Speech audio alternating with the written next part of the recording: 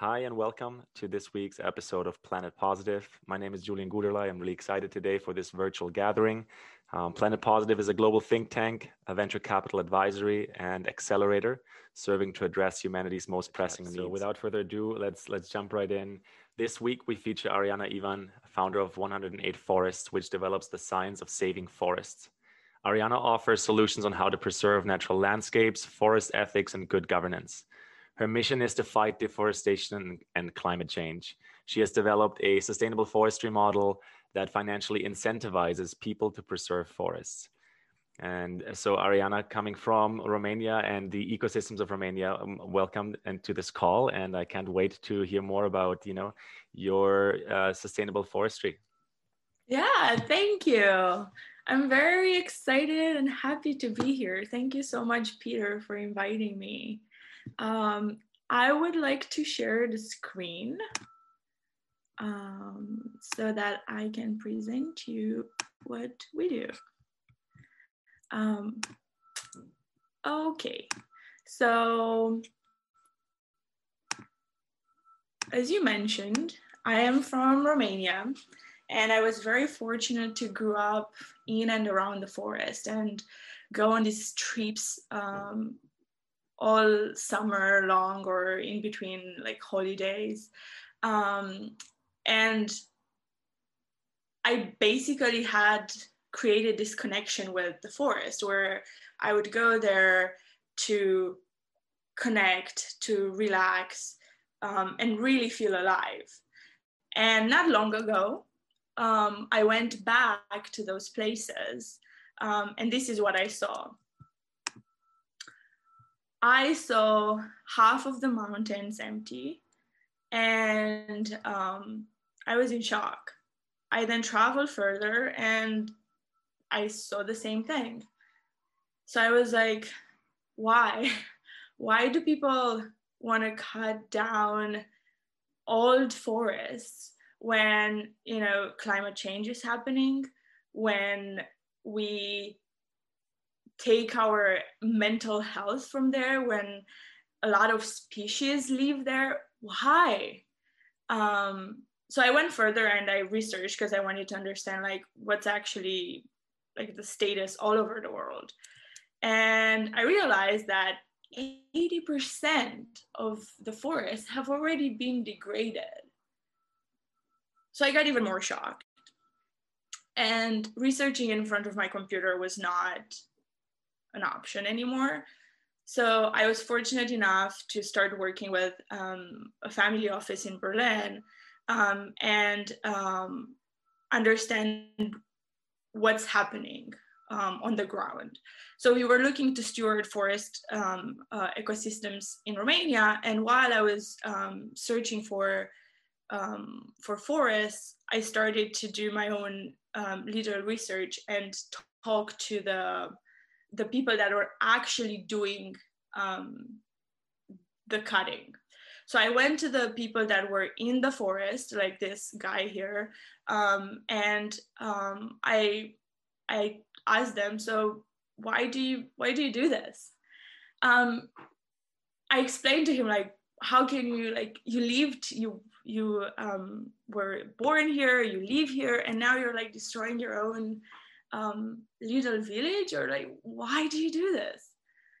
And to my surprise, or maybe not surprise, he said very bluntly to me, money, I need money.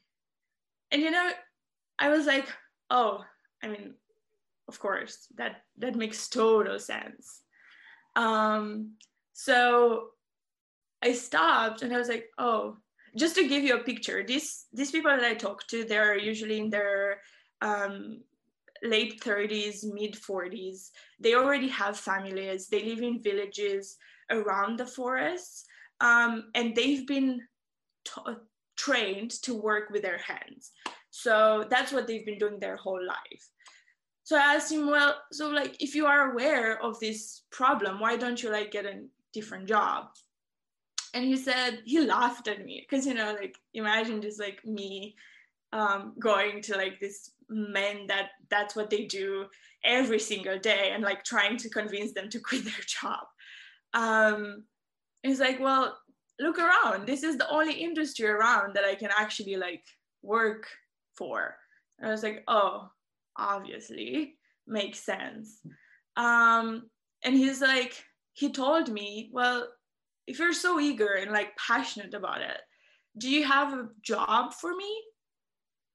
And I was like, oh, I froze. I even felt embarrassed. So I was like, well, not yet, but I'm going to come back to you on that. So I went further, and then I actually wanted to talk to the forest owners, the people that were owning the forest and they didn't want to sell it, but also some people that did want to sell the forest, some people that were actually doing active logging on it, some people that were doing active logging and also illegal logging.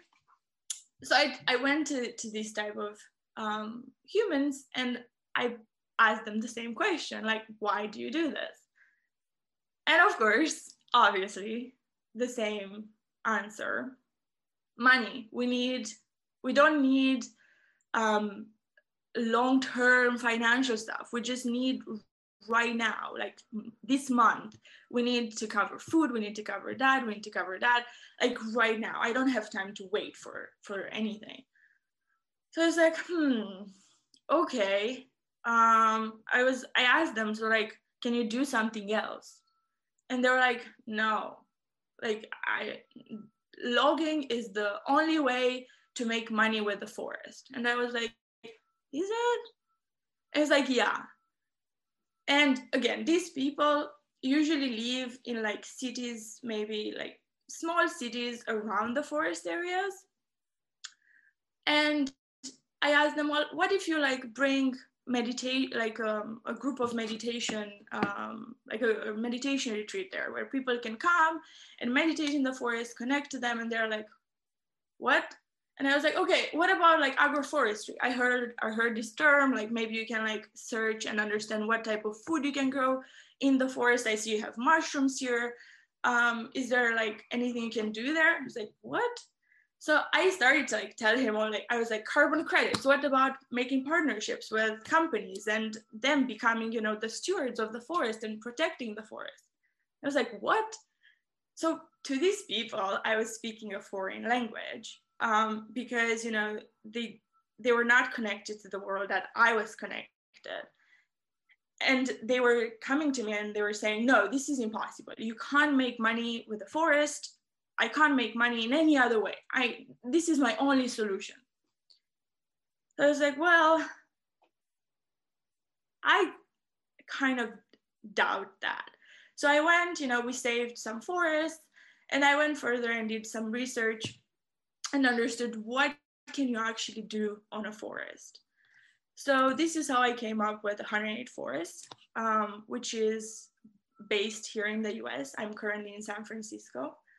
And I want to provide a model that financially incentivizes people to preserve the forest, because I believe it's not, I've been at different talks and everyone says, a lot of people, not everyone, a lot of people say, let's stop cutting forests. They ask the timber companies, stop cutting the forest. They ask the forest owners, stop doing logging. But I don't feel that it's fair to tell people to stop doing their job when they don't know what else there is to do. So this model that we've been researching has two parts. And the first one is the governance part. Because while I was in the field and talking to people and talking to the local governments as well, I understood that although the government says, don't cut more than X percentage per year, in countries that, you can give bribes or, you can like go around the system, there's still ways that you can just do a lot of damage. So the first thing in order for us to protect the forest is to understand how to legally protect it and how to legally at the same time provide profits to all the stakeholders involved. So after many, many hours of research, I understood that there is this structure here in the US and can be duplicated around the world called the Purpose Trust, Perpetual Purpose Trust, together with a management entity. So when you have this, what we do right now is that either if we acquire forests, we can place the forest under this trust, or if we work with forest owners, we can place the conservation rights under this trust. And this allows for the forest to be protected in perpetuity, because every 5 years there is a new board of directors coming, and their whole job is to protect the forest. And at the same time, any investor, any person that helps us is able to receive ongoing dividends. And this is where like the attractive part happens in the governance, because usually you have nonprofit organizations, you have foundations, and you're going and asking, you're going and talking to philanthropists. That's what I did last year. So in this way, we say, hey, we can protect the forest and at the same time have this legal vehicle to provide some dividends back.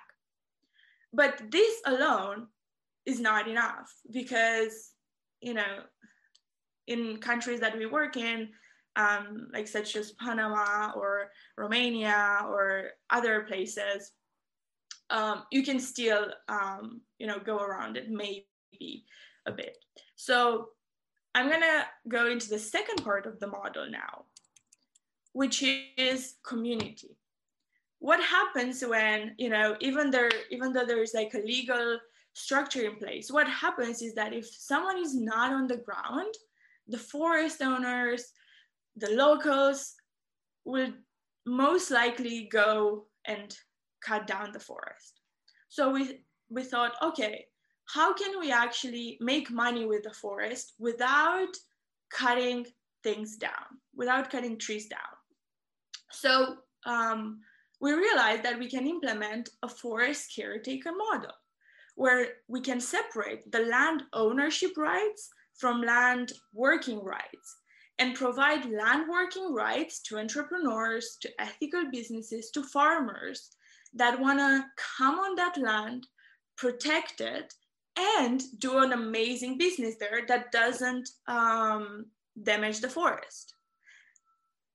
And these are the type of businesses that we've researched, or types of forest caretakers that we've been talking to, that can go on the ground, start, a meditation retreat there, where they can bring people on a regular basis, or different health solutions, or research, or different food systems. So each one of this has a bunch of subcategories that can happen in and around the forest, that these forest caretakers receive the land working rights for like a week or 2 days or even 50 years. So they don't need to go and raise a lot of money to buy the land and so on, and then they lose a lot of money to put a business there, and it's so tiring.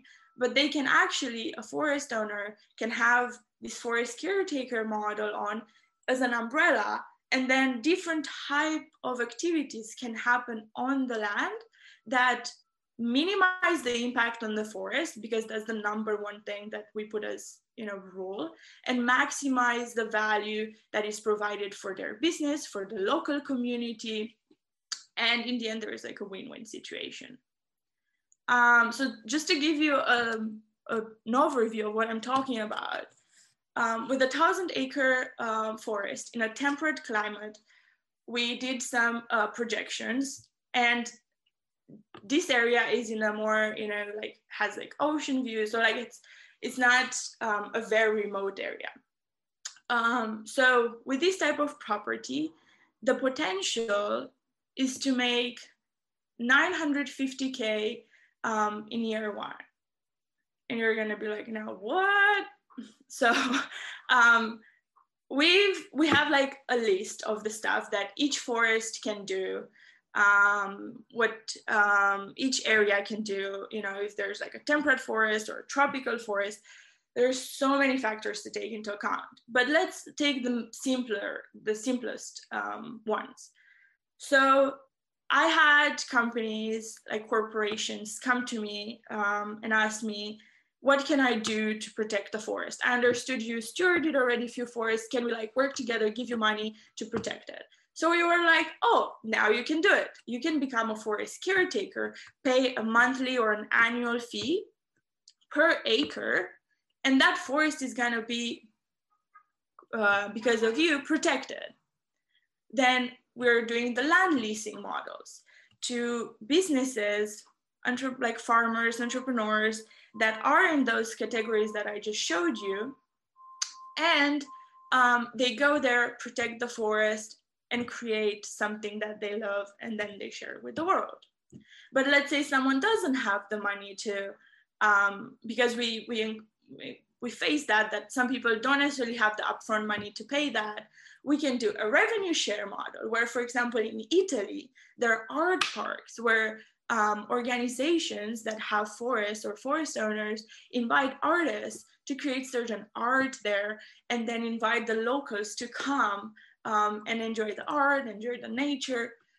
That's one thing. Or I'm talking to people that work in forest therapy, and they bring people to the forest, have them for like a day there. They go enjoy, they go through like a ritual to like, you know, distress or whatever they do there.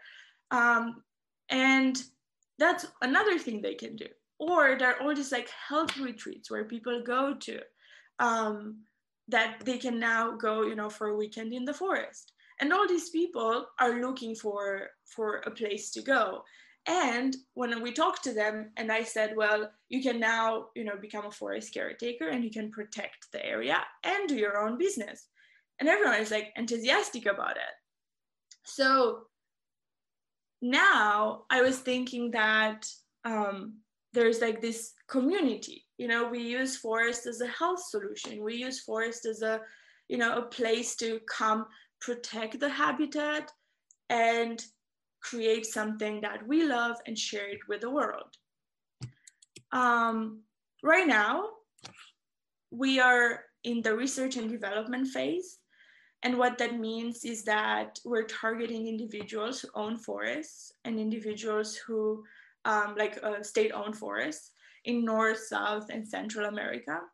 But we already have partnerships. The latest one that I just closed a day ago is with a tropical forest owner in Panama.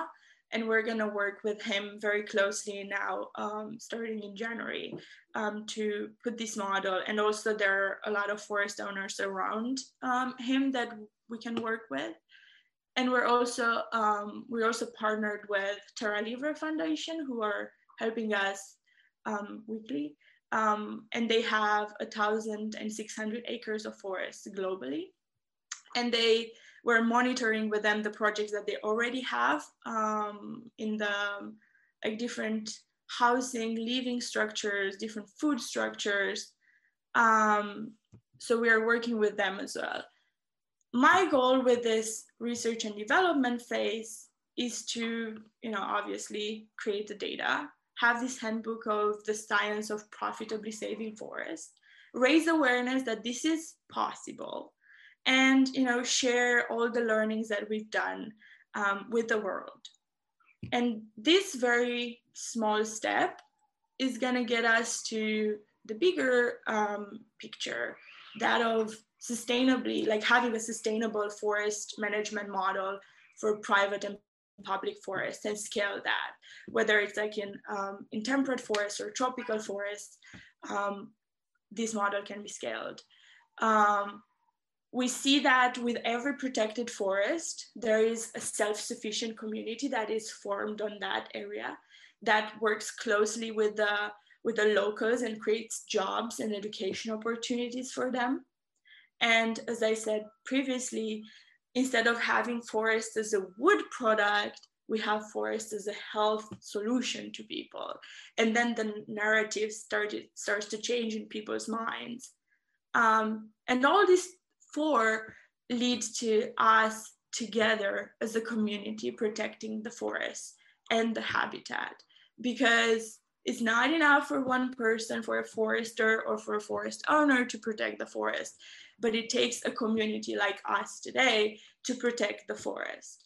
So that's where I am, and I am open for feedback and support, because this is a work in progress model that we're trying to figure out what works and what doesn't work. But there is no alternative. Like, we can't continue the way we're doing the deforestation right now. We can't do that anymore. So we need to do something. And I'm working to do that. So thank you so much for listening and for your time. I'm very grateful.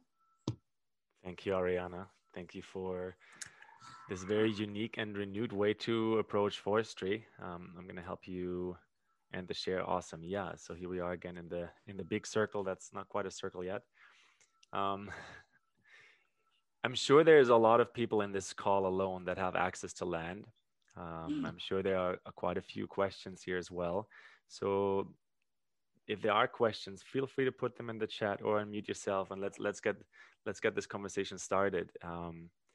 It's truly needed to rethink the way we approach forests. And Ariana, I loved how you just approached the person cutting down the tree at the very beginning of this story, because that human being, it might look it might almost look like that person has a bad intention, but really they just provide for their own family. And so Unless we create new opportunities, that person will continue to do that, right?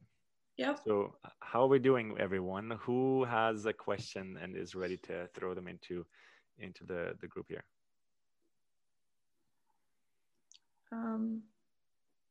So I think there are like a few questions in the chat.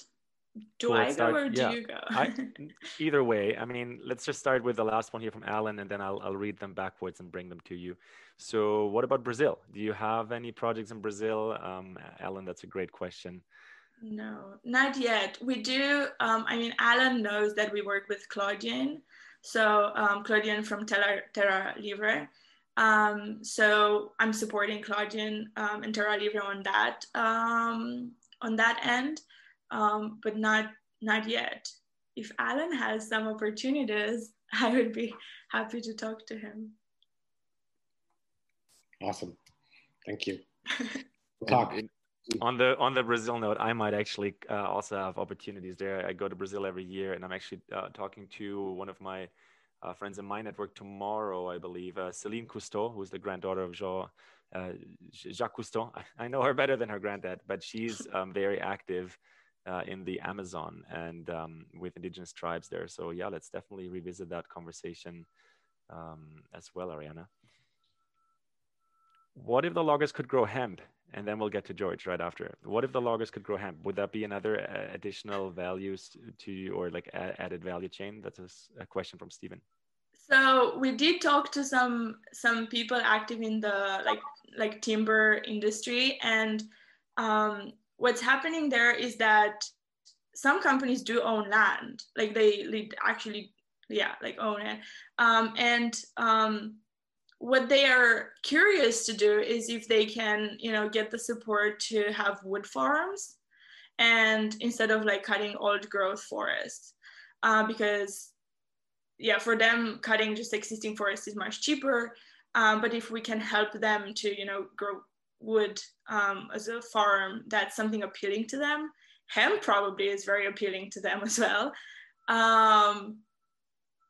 So I think if we can show them like the actual numbers and then support them to transition, they're definitely open to try it out. Because again, we can't say like, hey, stop using wood, because wood is so, like everyone loves wood.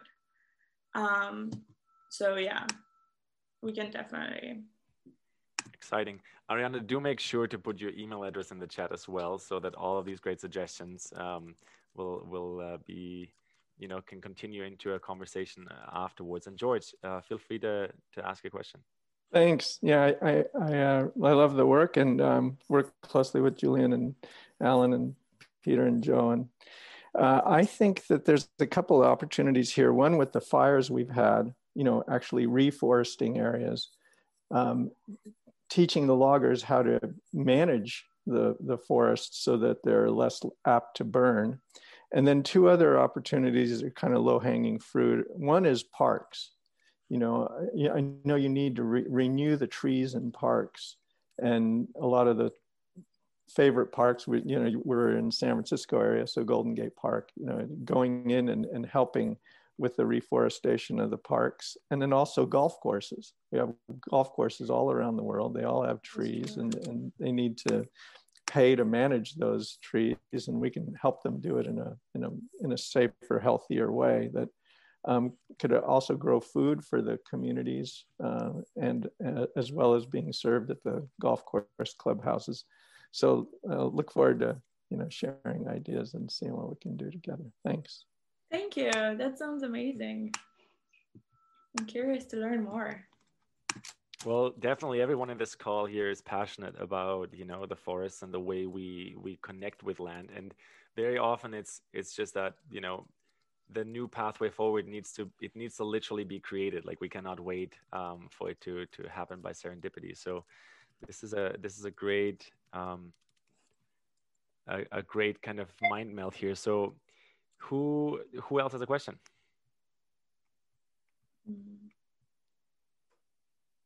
Hi, it's Will here. I've been trying to think through this for kind of a month or so now, and the context of protecting very large areas of forest. Is there something that is or can be done relating to carbon offset and ecosystem services that is enough of a payment that protects over a very large area, that protects a significant area of ecosystem and carbon and rainfall, that makes it a significant disincentive to deforest that incremental acre and stops government policy or other corporate actions that incentivize someone to chop down that next, what we call the kind of football field of trees, which means that you don't have to buy the whole area of rainforest. In fact, you're making a payment to protect a much bigger area that stops if logging, for example, continues on the boundaries where it shouldn't continue. So you therefore incentivize government and the broader owners to protect that area. Has anyone looked into this? Because otherwise I can only see it leading in a few years' time to potentially even military action to protect some of these areas. Yeah, I can say something. I think Alan, I know that Alan that he is more knowledgeable than I am on the topic. We did research on this, and we started to work with apply for accreditation and stuff. And I've talked to a number of scientists, and the carbon credits industry, from my own little bubble, is very it's not transparent, or it's not set up. I couldn't get the help to set this properly up. And when I asked what are the prices or what can I work with, and everyone is that I talked to, probably I got the answer of well, you can set things up by yourself, you can put your own price. And my reaction to that, because it's still not regulated enough for us to work, and we came up with the corporate stewardship, where companies came to us like Lufthansa, and they said, it's okay if you can provide us with a certificate, but if you can actually work with us and together to protect areas, give the same as carbon credits, but in a more like not certified way, maybe. So they are currently willing to do that and become, you know, the stewards of forests and just put money into those areas to protect them. But Alan, I think you have maybe like a better overview.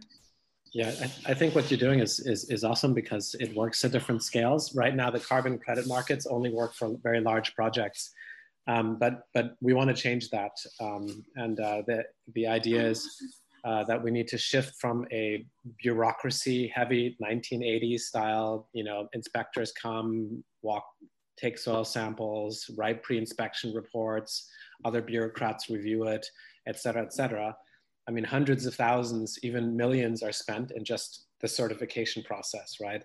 Yeah. And right now, the entire voluntary carbon credit market with all the different certification standards there is 130 million tons, which is about 0.5% of global emissions, and we're about 100-fold short of where we need to be for Paris. So, so we need technology solutions to do that. You know, satellites, for example, LiDAR, mobile phone verification, and I think there's good momentum there, and that means that smaller projects in the future that you can do, you know, even if you had, you know, a 10-acre farm agroforestry project, you could do something like that in the future. So that's this idea. We need to kind of liberate the world from, you know, the bureaucrats who are not moving fast enough. Basically... I'd almost liken it to unsecured lending, is what you're saying. It's more of a philanthropic approach, smaller, less verified equivalent, but common sense enables you to participate, if that makes sense, without the excess expense of too much detailed verification, if that's what you're saying.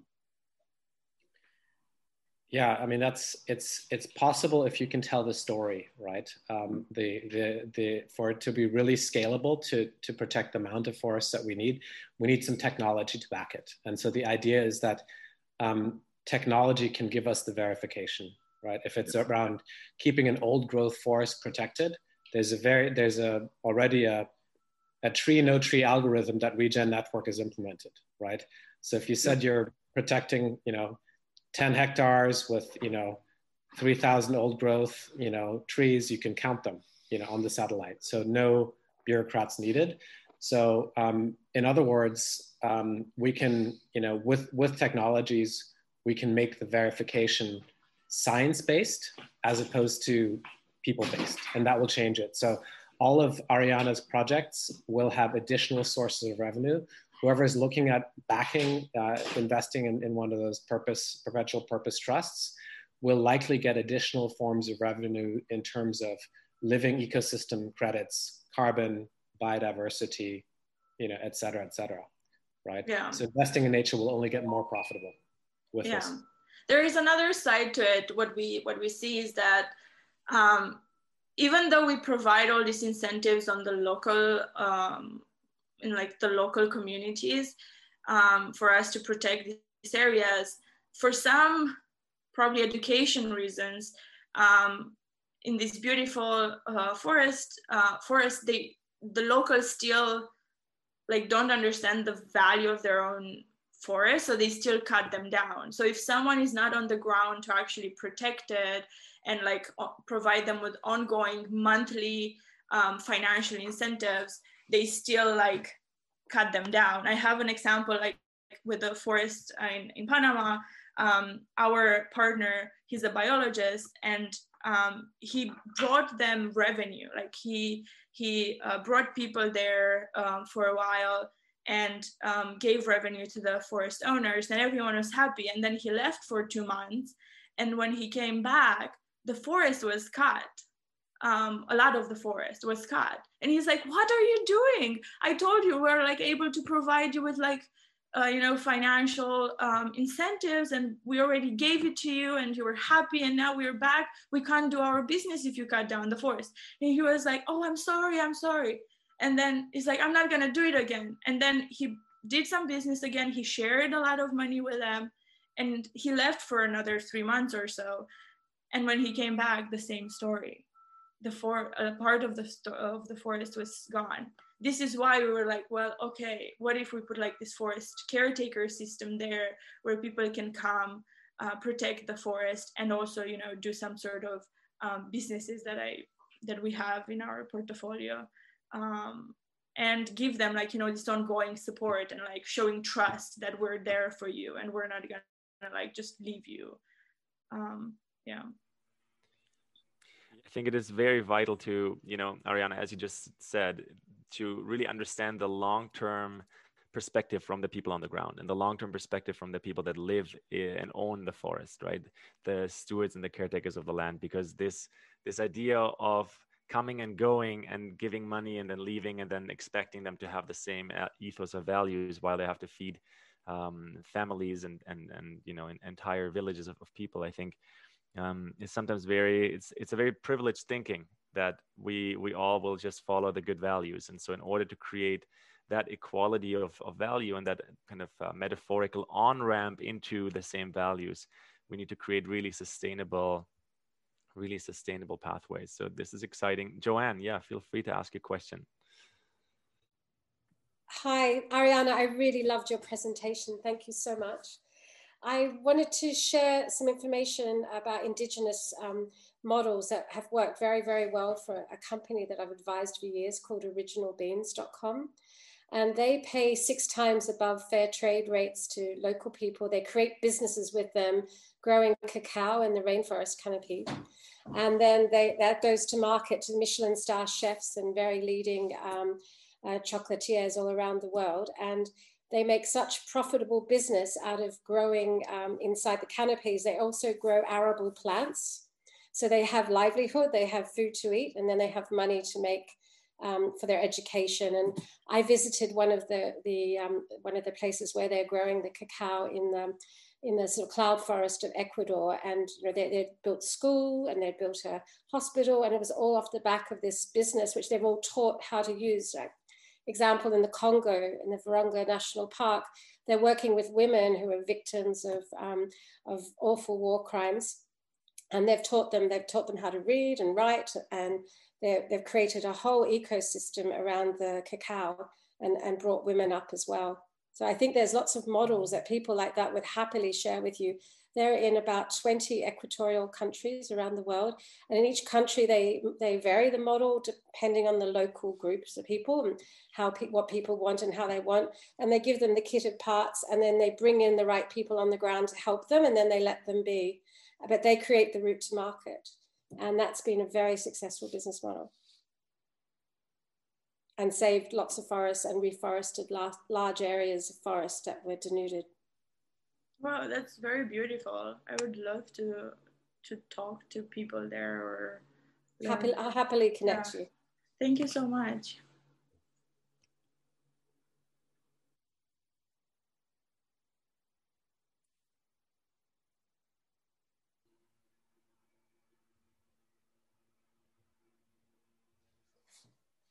Allowing for just a little bit of silence sometimes helps us to, you know, let that come in and get in a bit deeper what's happening in this call. I think what I want to personally highlight is just the continued effort of everyone showing up in this circle, because really these conversations, we're not the only ones on the planet having them, right? And we're definitely a think tank of people that is very committed, everyone in their own mission, in their own business, in their own journey. And then when we come together, we realize how we can amplify. So yeah, Brooke, would you like to share? You just shared in the chat as well. I know you are so deeply involved in ecological restoration around the world. Is there something you could contribute at this moment? I'm just agreeing with what everyone's saying and how crucial it is for us to really take into account all the local traditions and the populations and their needs, and to, when we directly draw that line between their livelihood and healthy forests, and then we automatically create this guardianship that's just innate in the populations.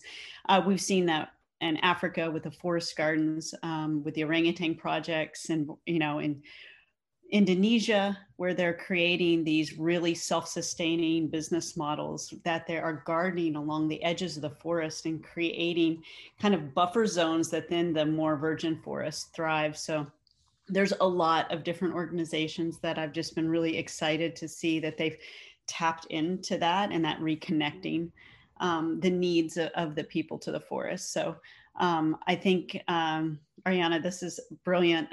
When we can find really lucrative ways and just ways that people can save their forests. We're doing this with black sheep. You know, Josh is on the call down in Costa Rica. It's the same thing. It's doing the agroforestry along the edges and then allowing for these wildlife corridors to be rebuilt and for all the animals to return. And the local people are stoked because they're having their livelihood directly interrelated with these healthy environments. So, and all done organically. So it's a beautiful thing that's coming up. And any way that we can combo these different technologies and ideas to protect and save our forests, you know, I'm in. I actually missed a small part of the presentation, so forgive me if it wasn't covered, but I was intrigued, Ariana, as to how far along you are in sort of implementing this in particular cases, and also kind of what you're needing, when like I very much buy into the sort of commercialization vision of how you get a livelihood out of the forest, but where are you as a project in developing that, and what can speed you along, kind of thing? Thank you so much, Toby. So right now we've done partnerships with forest owners, and that leads us to the next step of us implementing the model there, specifically more active in Panama, because that's a forest that really needs support. So starting January, we're implementing the model actively there. And also, we're also fundraising for this research and development stage to help us bring more scientists on board and really reach the people and the targets that we set up for this phase. So these are the two things that are next, like right in the next month for us. And who are you finding it resonates with in terms of, like, I think you'll get quite a lot of, like, is it something where you've looked into crowdfunding or that kind of thing? Because I would have thought there's quite a lot of viral marketing you could do on this kind of thing, right? Because everyone can understand the concept and idea. I don't know if you've been exploring that kind of avenue. I haven't been exploring the crowdfunding part. We've been talking to impact investors, and we've been also talking to certain foundations that they do have an impact investing arm to them. These are the two main stakeholders that are very interested in this. And of course, some smaller angel investors that they've started to do impact investing. Yeah. Cool. And have you brought any of them across the line yet in terms of where? I haven't tried to do that. I'm just talking to them to see who I feel the most comfortable with for this very small round that can actually support us with different resources as well, not only money. So I haven't specifically picked some of them yet. I'm still having conversations to see who's the best.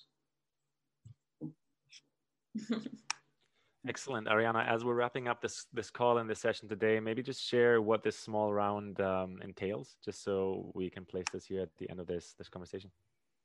Like how much money we're raising? Yeah. We're raising $1 million in SAFE with a discount. Awesome. Well, thank you so much for bringing this into the Planet Positive circle, and using the Planet Positive platform to get your project seen even more so, and connect with some of the really active people that we have in this weekly call. Thank you to everyone showing up today. I hope to see you all next week. Make sure to share this link as well to select people that you trust and select people you want to bring into the circle. And have a fantastic rest of your day, evening, day, morning, everywhere, wherever you are in the world. Thank you. Thank you so much. Here we are. This is your host, Julian. Thanks for listening. I hope you truly enjoyed this episode of Green Planet, Blue Planet podcast and received some insights, knowledge, and a form of learning that you can directly apply to your life, relationships, and business, and the way you show up as your best self for the world. Did you know that we just launched a participatory Patreon asking you for your contributions of content and gifting a monthly subscription to our shared mission? The Green Planet, Blue Planet podcast, video interviews, and community is growing, and together we can make it count and carry big ripples. So go and check out the Patreon. It's linked out in the show notes of every episode. The Patreon for Green Planet, Blue Planet, and the community we're building together. Thanks for choosing to support with your time, money, or content. And that being said, thank you so much for listening to today's episode. Don't forget to subscribe, review the show, share it with a friend, spread the love, and have yourself a stellar day. All the best.